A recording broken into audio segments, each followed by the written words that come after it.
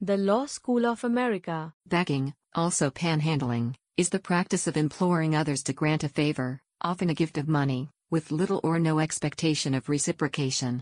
A person doing such is called a beggar or panhandler.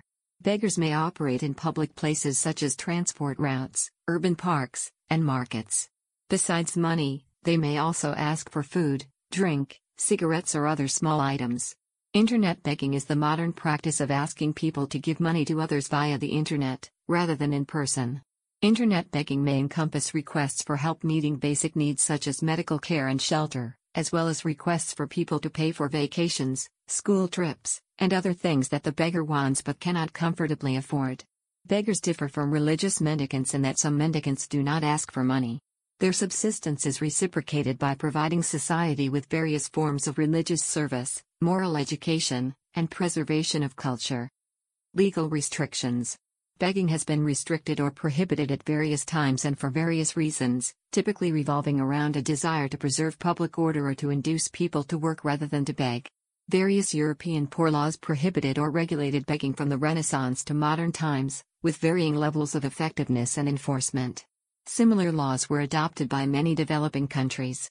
Aggressive panhandling has been specifically prohibited by law in various jurisdictions in the United States and Canada, typically defined as persistent or intimidating begging.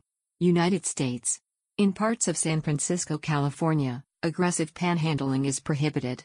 In May 2010, police in the city of Boston started cracking down on panhandling in the streets downtown and were conducting an educational outreach to residents advising them not to give to panhandlers. The Boston police distinguished active solicitation, or aggressive panhandling, versus passive panhandling, of which an example is opening doors at a store with a cup in hand but saying nothing.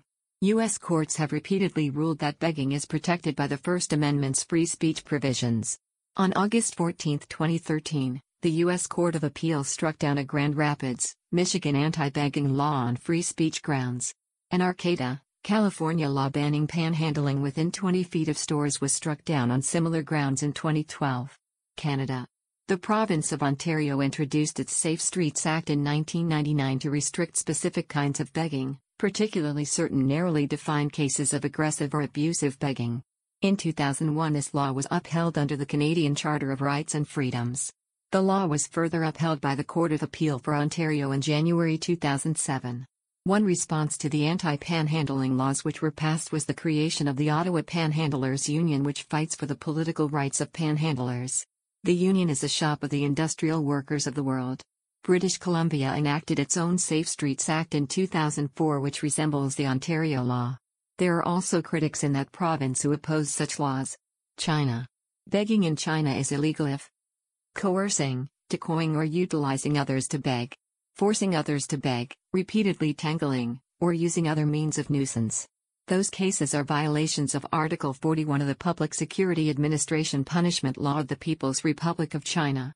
For the first case, offenders would receive a detention between 10 days and 15 days, with an additional fine under RMB 1000. For the second case, it is punishable by a 5-day detention or warning.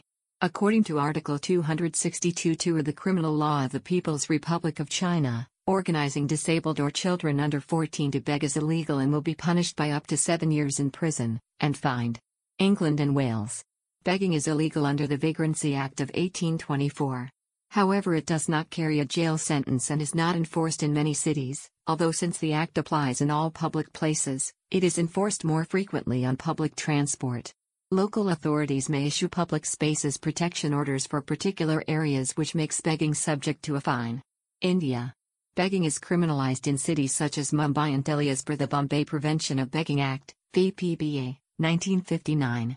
Under this law, officials of the Social Welfare Department, assisted by the police, conduct raids to pick up beggars who they then try in special courts called beggar courts. If convicted, they are sent to certified institutions called beggar homes, also known as Sewa Kutir, for a period ranging from 1 to 10 years for detention, training and employment. The government of Delhi, besides criminalizing alms-seeking, has also criminalized almsgiving on traffic signals to reduce the nuisance of begging and ensure the smooth flow of traffic. Ashray Adhikar Abhiyan and People's Union of Civil Liberties, PUCL, have critiqued this act and advocated for its repeal. Section 2(1) of the BPVA broadly defines beggars as those individuals who directly solicit alms as well as those who have no visible means of subsistence and are found wandering around as beggars. Therefore, during the implementation of this law, the homeless are often mistaken as beggars. Beggar homes, which are meant to provide vocational training, have been often found to have abysmal living conditions. Republic of Ireland. Passive begging is legal in the Republic of Ireland, but begging in an aggressive, intimidating or threatening manner is illegal, punishable by a fine. Gardaí, police, can also direct people begging in certain areas to move on, for example, at an ATM, night safe, vending machine or shop entrance. It is also illegal to organize or direct someone else to beg, under the Criminal Justice, Public Order, Act 2011, punishable by a €200,000 fine or up to 5 years in prison. This law was adopted in response to organized begging by Romani gangs. Prior to this law, begging was outlawed by the Vagrancy, Ireland, Act 1847, adopted during the Great Famine. A 2007 High Court ruling said that it was too vague and incompatible with constitutional provisions allowing free speech and freedom to communicate. Now a word from our sponsor, the Law School of America. Use of funds. A 2002 study of 54 panhandlers in Toronto reported that of a median monthly income of $638 Canadian dollars, CAD, those interviewed spent a median of $200 on food and $192 on alcohol, tobacco and illegal drugs. The Fraser Institute criticized this study, citing problems with potential exclusion of lucrative forms of begging and the unreliability of reports from the panhandlers who were polled in the study. In North America, panhandling money is widely reported to support substance abuse and other addictions. For example, outreach workers in downtown Winnipeg, Manitoba, Canada, surveyed that city's panhandling community and determined that approximately 3/4 use some of the donated money to buy tobacco products, while 2/3 buy solvents or alcohol. Vouchers. Because of concerns that people begging on the street may use the money to support alcohol or drug abuse, some advise those wishing to give to beggars to give gift cards or vouchers for food or services, and not cash. Some shelters also offer business cards with information on the shelter's location and services, which can be given in lieu of cash. History. Beggars have existed in human society since before the dawn of recorded history. Street begging has happened in most societies around the world, though its prevalence and exact form vary. Greece. Ancient Greeks distinguished between the painas, Greek, pi nu eta sigma, active poor, and the tachos, Greek, pi tau omega chi sigma, passive poor. The painas was somebody with a job, only not enough to make a living, while the tachos depended on others entirely. The working poor were accorded a higher social status. The New Testament contains several references to Jesus' status as the savior of the tachos, usually translated as the poor, considered the most wretched portion of society. In the rich man and Lazarus parable, Lazarus is called tachos and presented as living in extreme poverty. Britain. A caveat or warning for common curseters, vulgarly called vagabonds, was first published in 1566 by Thomas Harman. From early modern England, another example is Robert Greene in his coney catching pamphlets, the titles of which included The Defense of Coney Catching, in which he argued there were worse crimes to be found among reputable people. The Beggar's Opera is a ballad opera in 3 acts written in 1728 by John Gay. The Life and Adventures of Bampfylde Moore Carew was first published in 1745. There are similar writers for many European countries in the early modern period. According to Jackson J. Spielvogel, poverty was a highly visible problem in the 18th century, both in cities and in the countryside. Beggars in Bologna were estimated at 25% of the population. In Mainz, figures indicate that 30% of the people were beggars or prostitutes. In France and Britain by the end of the century, an estimated 10% of the people depended on charity or begging for their food. The British Poor Laws, dating from the Renaissance, placed various restrictions on begging. At various times, begging was restricted to the disabled. This system developed into the workhouse, a state-operated institution where those unable to obtain other employment were forced to work in often grim conditions in exchange for a small amount of food.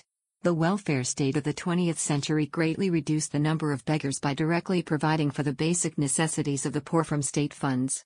India. Begging is an age-old social phenomenon in India. In the medieval and earlier times, begging was considered to be an acceptable occupation which was embraced within the traditional social structure. This system of begging and almsgiving to mendicants and the poor is still widely practiced in India, with over 400,000 beggars in 2015. In contemporary India, beggars are often stigmatized as undeserving. People often believe that beggars are not destitute and instead call them professional beggars. There is a wide perception of begging scams. This view is refuted by grassroots research organizations such as Ashray Adhikar Abhiyan, which claim that beggars and other homeless people are overwhelmingly destitute and vulnerable. Their studies indicate that 99% men and 97% women resort to beggary due to abject poverty, distress, migration from rural villages, and the unavailability of employment. China. After the establishment of the Ming Dynasty, many farmers and unemployed laborers in Beijing were forced to beg to survive. Begging was especially difficult during Ming times due to high taxes that limited the disposable income of most individuals. Beijing's harsh winters were a difficult challenge for beggars. To avoid freezing to death, some beggars paid porters 1 copper coin to sleep in their warehouse for the night. Others turned to burying themselves in manure and eating arsenic to avoid the pain of the cold. Thousands of beggars died of poison and exposure to the elements every year. Begging was some people's primary occupation. A Qing dynasty source describes that professional beggars were not considered to be destitute, and as such were not allowed to receive government relief, such as food rations, clothing, and shelter. Beggars would often perform or train animals to earn coins from passers-by. Although beggars were of low status in Ming, they were considered to have higher social standing over prostitutes, entertainers, runners, and soldiers. Some individuals capitalized on beggars and became beggar chiefs. Beggar chiefs provided security in the form of food for beggars and in return received a portion of beggars' daily earnings as tribute. Beggar chiefs would often lend out their surplus income back to beggars and charge interest, furthering their subjects' dependence on them to the point of near slavery.